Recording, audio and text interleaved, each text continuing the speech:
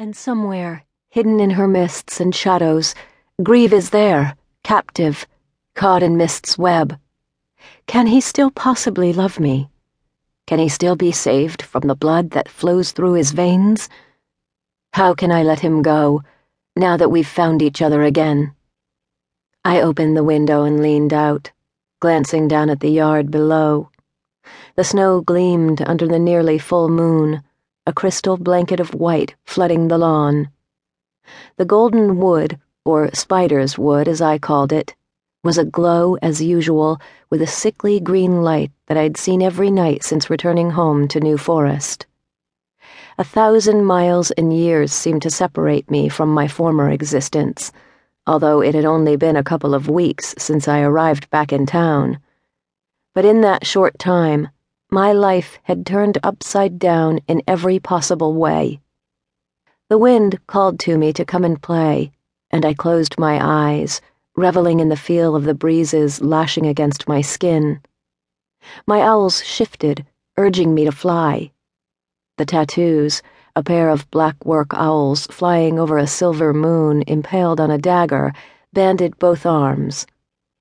Slipping on my leather jacket and gloves, I cautiously climbed out on the shingles, making sure that the snow that had built up didn't slip, sending me sliding to the ground, but it had turned to ice. I scooted until my back rested against the window, then brought my knees up, circling them with my arms, and nestled as best I could against the cold.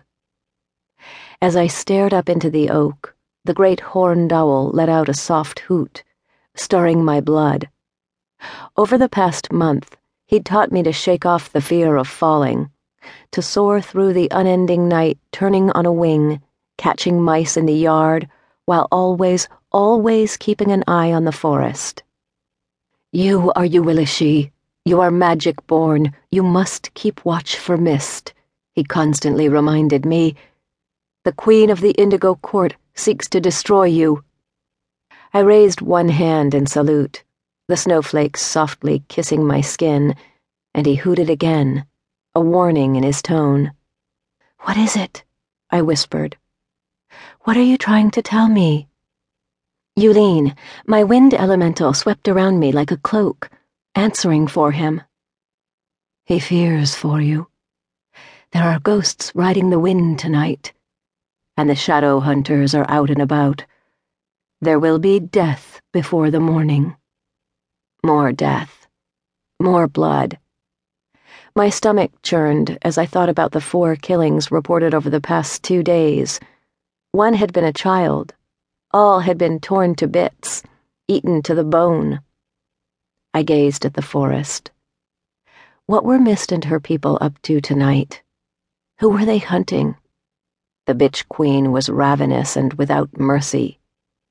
There has been so much death over the past few days. They are terrorizing the town, and now everyone fears them, even though they don't know from whom they run. I leaned against the gentle current that signaled Yulene was embracing me. She had been my guardian since I was 6 years old, bonded to me through ritual, a gift from Lenul, the Fey Queen of rivers and rushes. And they should fear. Mist won't just go away. She is here to make her mark and conquer. She is here to destroy. Yulene caught up a skiff of snow and sent it into the air, spiraling around me. I glanced back inside at the clock. 7 p.m. Another 2 hours before we were to meet with Jeffrey. Finally, after 5 days of silence, the Northwest Regent of the Vampire Nation had summoned us. 5 days after we had rescued our friend Peyton from Mist. 5 days after I'd lost Grieve. 5 days during which the Indigo Court had rained hell on the town, killing 8 people. The owl hooted again, and as I glanced in his direction, a shadow of movement caught my eye from below, over near the herb gardens. Crap. Something was rooting around down there. Not an animal. So what was it?